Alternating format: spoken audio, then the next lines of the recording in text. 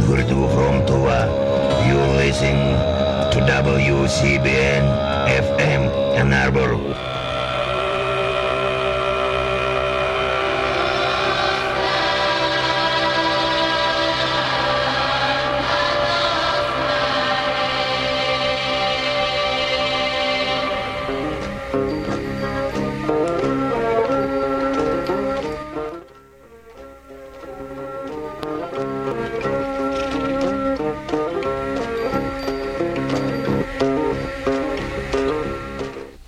Well, good evening. It's a little after 6:30 p.m., and welcome to another edition of Gray Matters, the weekly news and media talk show. My name is Dick Whaley. And I'm Jim Dwyer.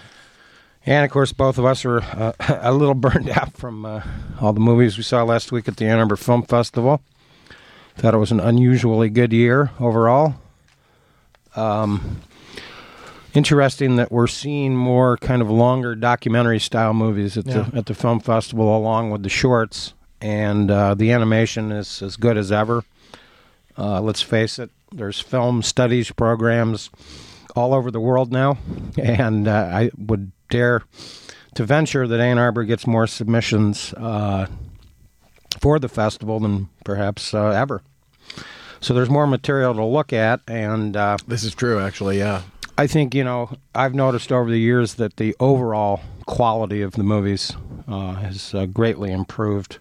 And, of course, the movie that won the best film festival, the so-called Ken Burns Award. By the way, he was on hand, gave a penny stamps lecture on Thursday night, and showed his own new documentary, which I unfortunately missed. I did run into him in the John.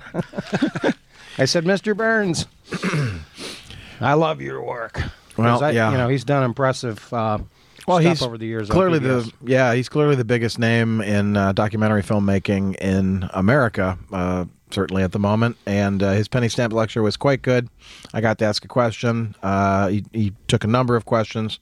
The Central Park 5 will be aired on PBS in the near future. That might have been why I skipped it.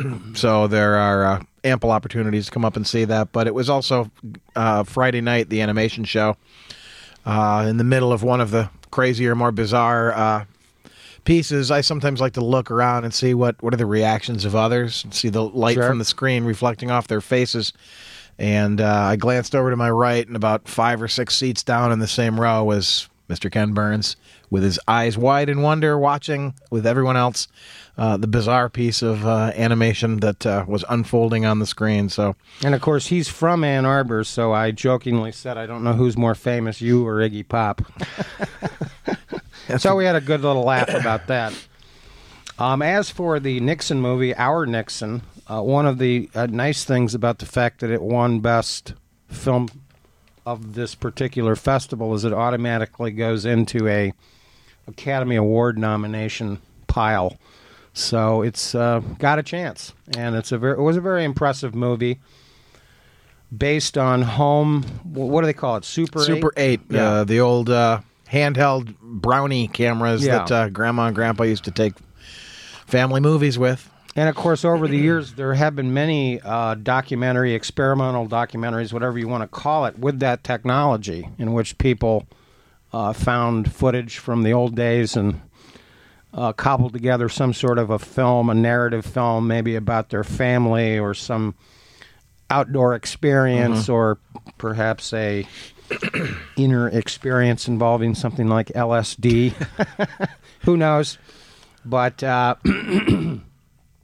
the fact that this footage was basically from Haldeman, Ehrlichman, and Dwight Chapin, high-ranking people in the Watergate scandal, was fascinating in and of itself. Obviously, much of the footage was sort of the celebrations, the happy moments. I kept hoping when they showed the Easter egg, since Easter's coming up, there was a gigantic rabbit.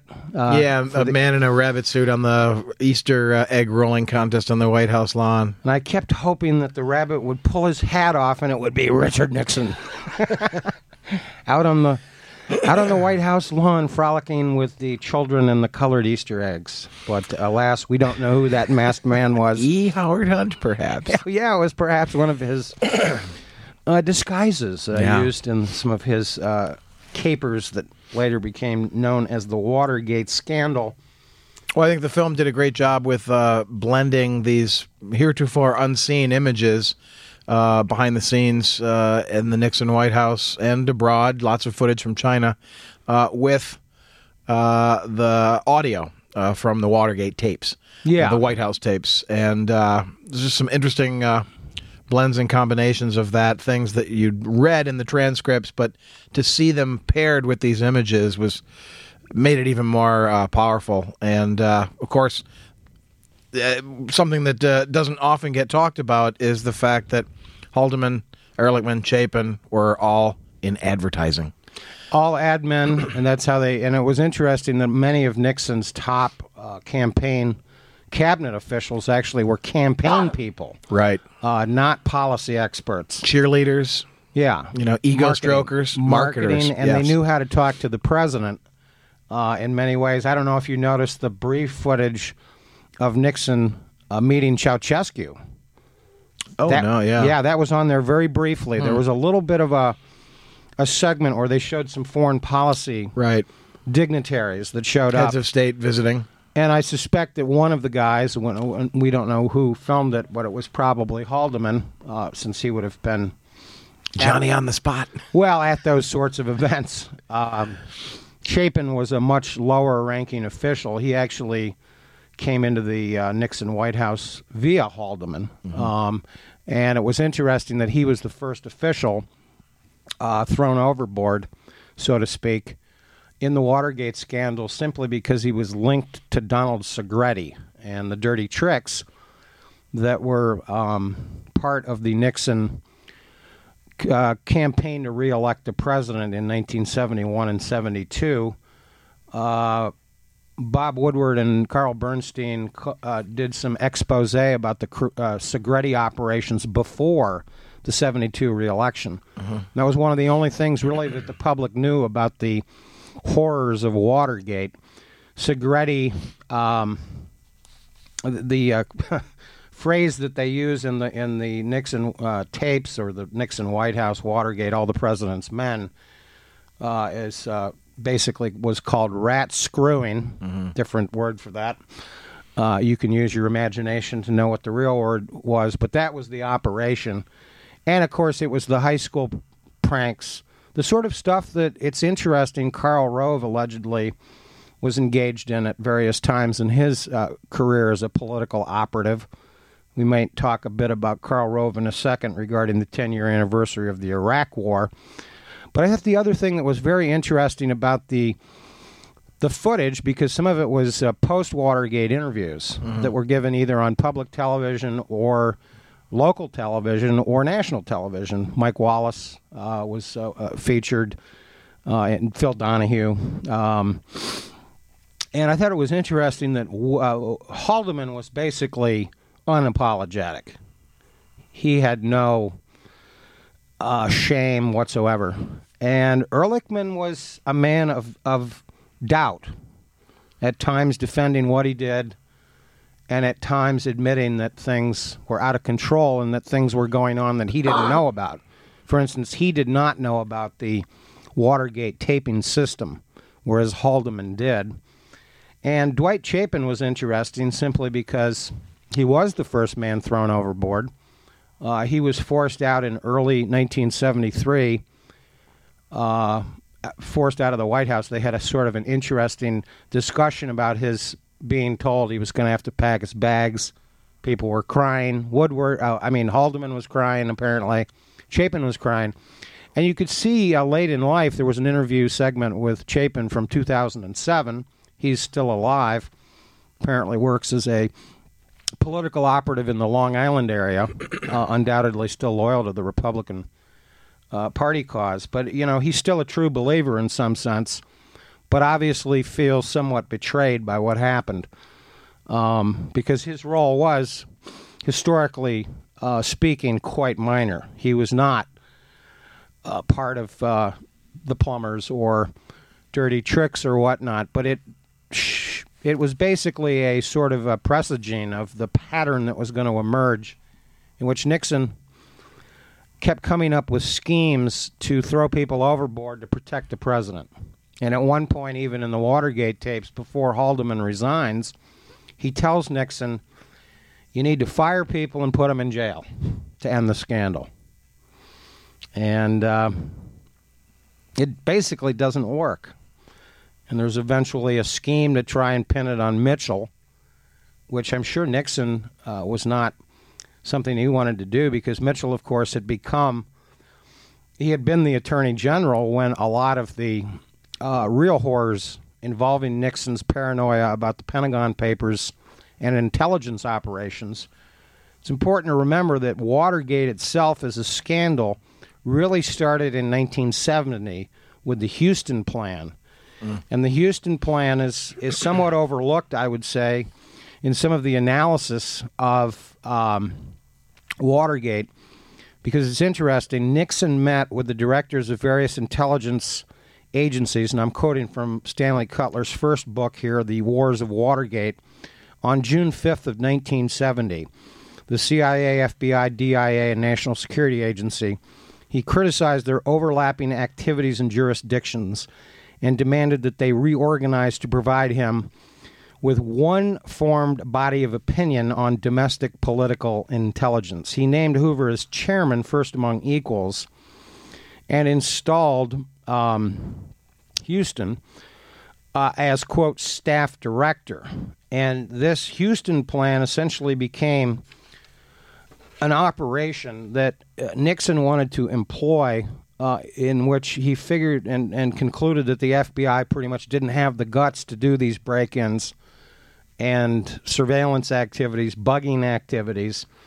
And, of course, he later becomes obsessed with the Pentagon Papers, leading to the formation of the infamous Plumbers Unit and the dirty tricks, bugging, break-ins, all these sorts of things that are known as the horrors of Watergate, the systemic abuse of power by the executive branch. And flat-out criminality. Yeah. I mean, let's call it what it is. Flat-out criminality. And, of course, Nixon knew many of these things all along.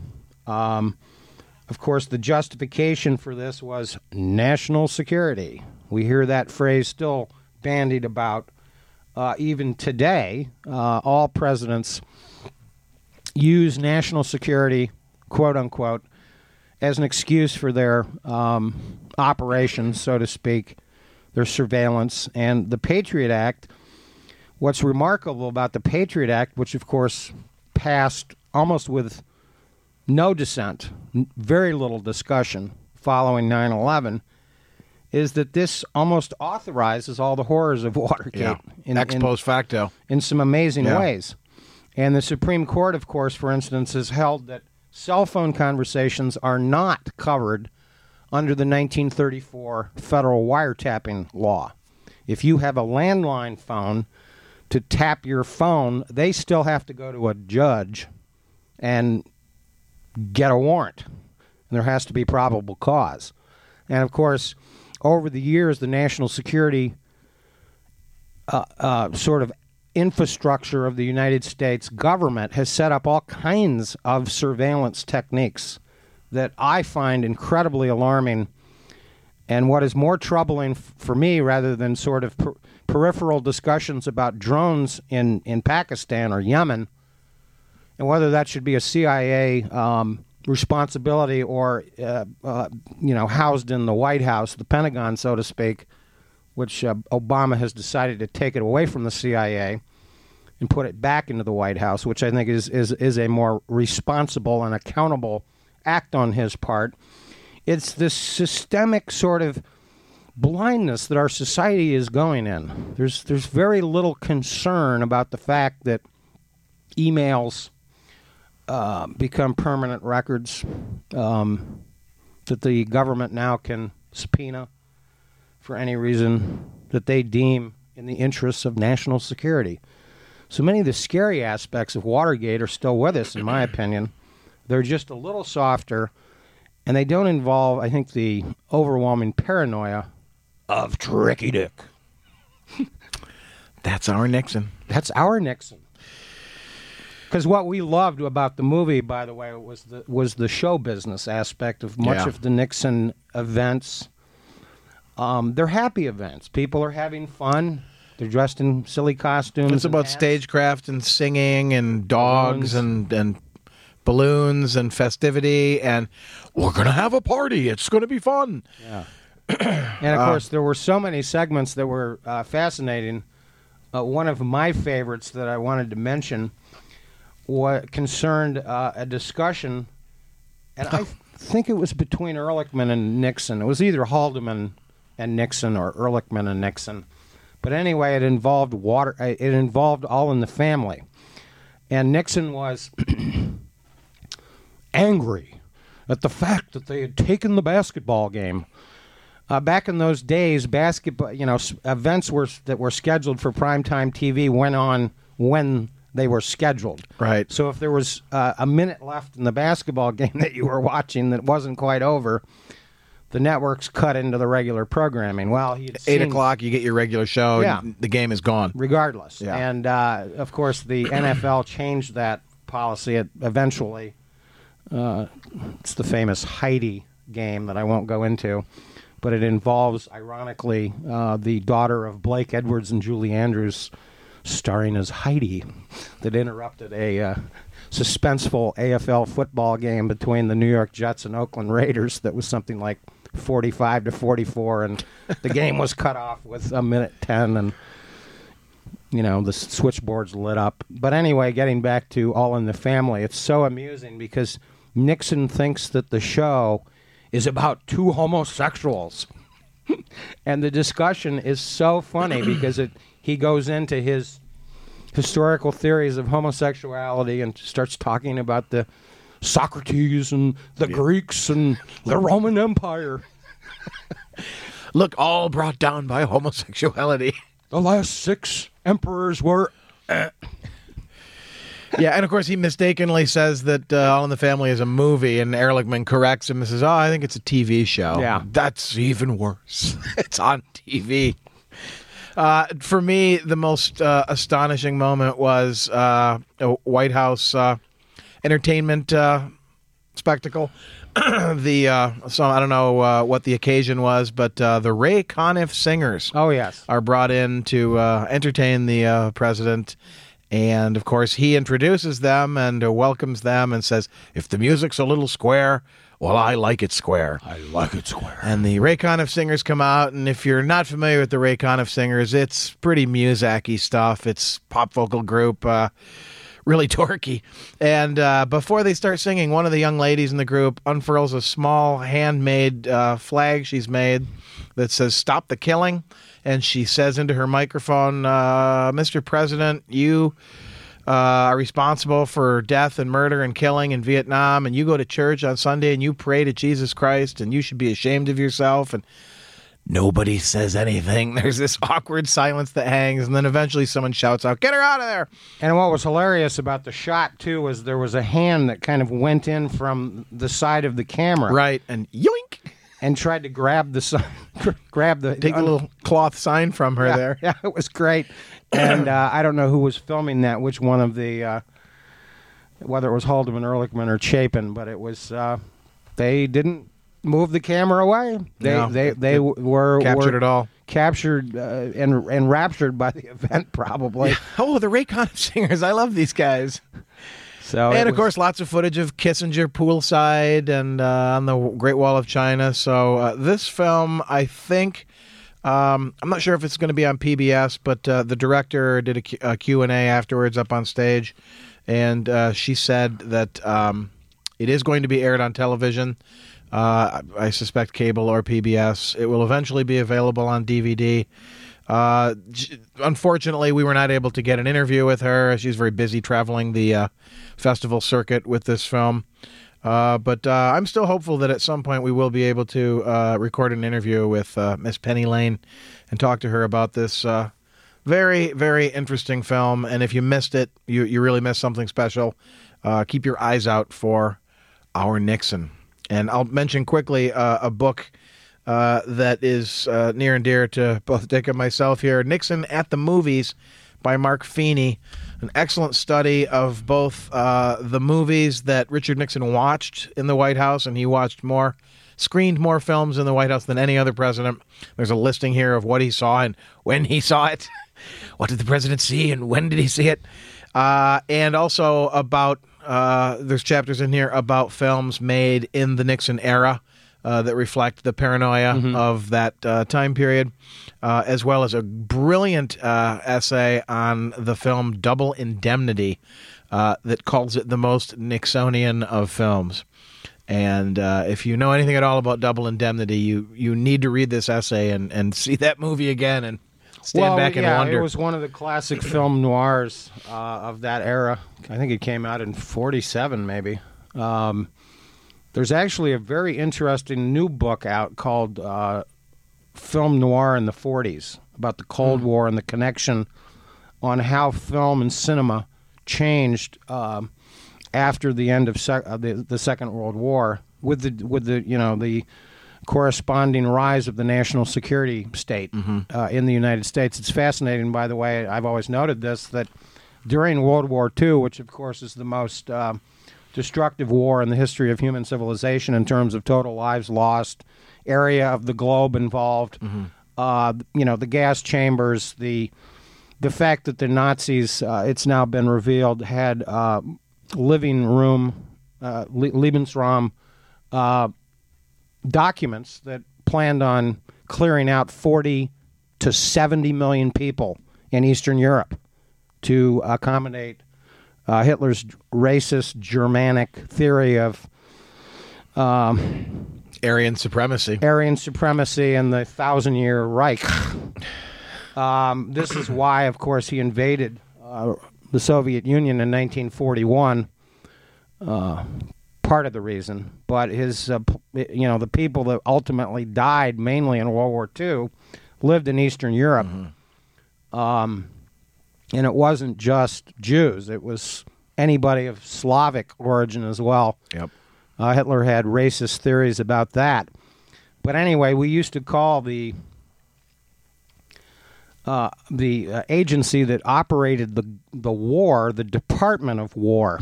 Right. Not the Department of Defense. And that in and of itself is the magical theory of, George Orwell and the use of language to disguise what's actually going on. One of FDR's great qualities as a war leader was his ability to pick the right people to lead the war in the right areas. And it's fascinating that Nixon's favorite movie from the Mark Feeney book, Nixon at the Movies, was Patton. He loved that movie. And that, of course, is a very powerful movie. I think it's one of the most outstanding acting performances by George C. Scott as Patton in cinematic history. Definitely awesome stuff. And I believe that Oliver Stone actually had a role in the screenplay of Patton as an early young person working out in Hollywood. So I'd never miss a chance to see Patton on the big screen. I think that the opening shot with Patton and the flag is one of the all-time classics. And, of course, Patton was, a controversial general, but he never was fired. He got into some trouble for some things that he did that made for bad press back home. But Roosevelt wasn't stupid enough to say, we're taking this guy out of the ball game here. No, this guy knows how to kill Germans. He knows how to advance the tanks. He's marching to Berlin. Yeah, indeed. Of course, the Russians got there first. And as for a final epitaph on Richard Nixon, at the so-called initial meeting in which the Houston Plan was to be implemented on June 5th, I love this observation by one of the participants about the June 5th meeting, because the president made clear, quote, "We must develop a plan which will enable us to curtail the illegal activities of those who are determined to destroy our society. How ironic. That, of course, is his reference and his theory that anti-war protesters were destroying our society. And it's interesting that in the Our Nixon movie, Ehrlichman, Haldeman, and Chapin all discuss their theories that the war protesters extended the Vietnam War. Well, there was no mention in the movie whatsoever about the fact that what was really going on under the Nixon management of the Vietnam War was the commencement of the war in Cambodia. Secret war. The secret war. The secret bombing of Cambodia. And Laos. And the overthrow of Prince Sihanouk, who died recently, and the,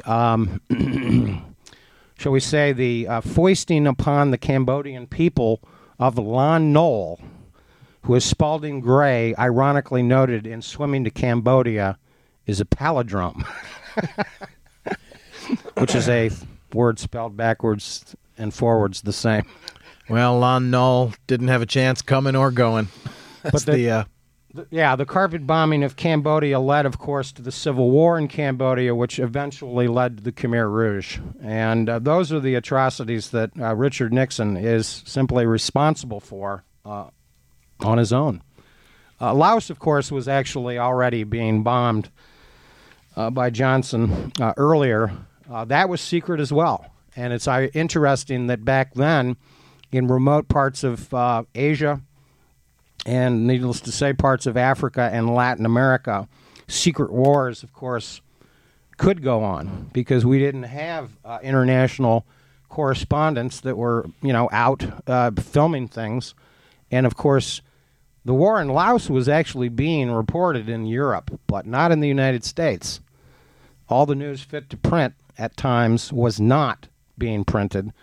It is important to recognize that the New York Times did eventually publish a groundbreaking article on the secret wars in Cambodia. This is what led to the Kent State event in May of 1970, and hence this implementation of the Houston Plan, which followed a month later, is perfectly relevant to the interesting theory that they needed their own intelligence operation. The creation of the plumbers basically came out of the Houston Plan. It's actually fascinating. It was John Ehrlichman that went over to visit J. Edgar Hoover, and he decided that he was a relic, that there were all sorts of weird things on the wall, like, stuffed moose heads and battle axes from the War of the Roses and weird stuff. And he decided that Hoover had so much weird paraphernalia, and God knows what he did with that paraphernalia, that he had to be replaced. And Nixon was like, well, I got some news for you. No one's replacing Hoover. That man has a file on everyone. He knows too damn much. That's right. Which, of course, is later what became the famous comment that he made about Hunt when being told of the blackmail operation that Hunt was employing against the White House and vice versa. I'd like to thank Andrew for engineering this evening here on Gray Matters, here on WCBN FM Ann Arbor. Yazoo City Calling will be coming up next. Stay tuned. Allen Ginsberg here, announcing that this is station WCBN FM Ann Arbor, your Dharmic free speech station.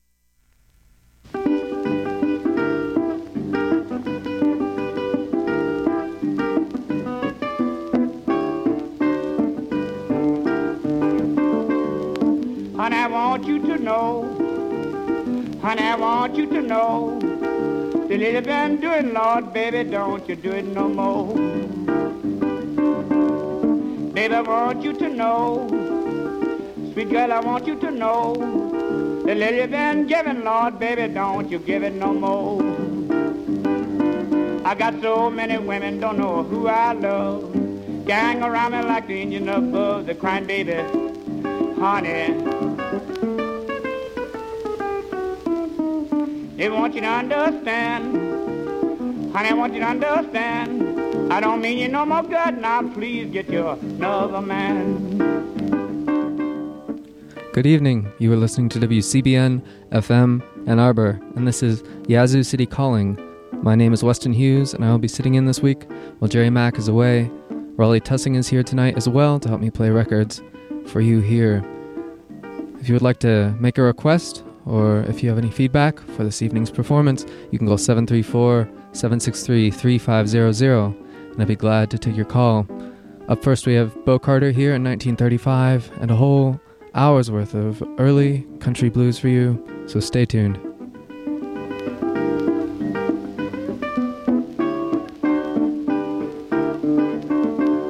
Honey, I want you to know, honey, I want you to know, that lady been doing, Lord, baby, don't you do it no more. Honey, I want you to know, honey, I want you to know, the lady been giving, Lord, baby, don't you give it no more. I'm going out east for a change. So many women, they out of my brains, they're crying, baby, honey. They want you to understand, baby, want you to understand. I don't mean you no more good, now please get you another man.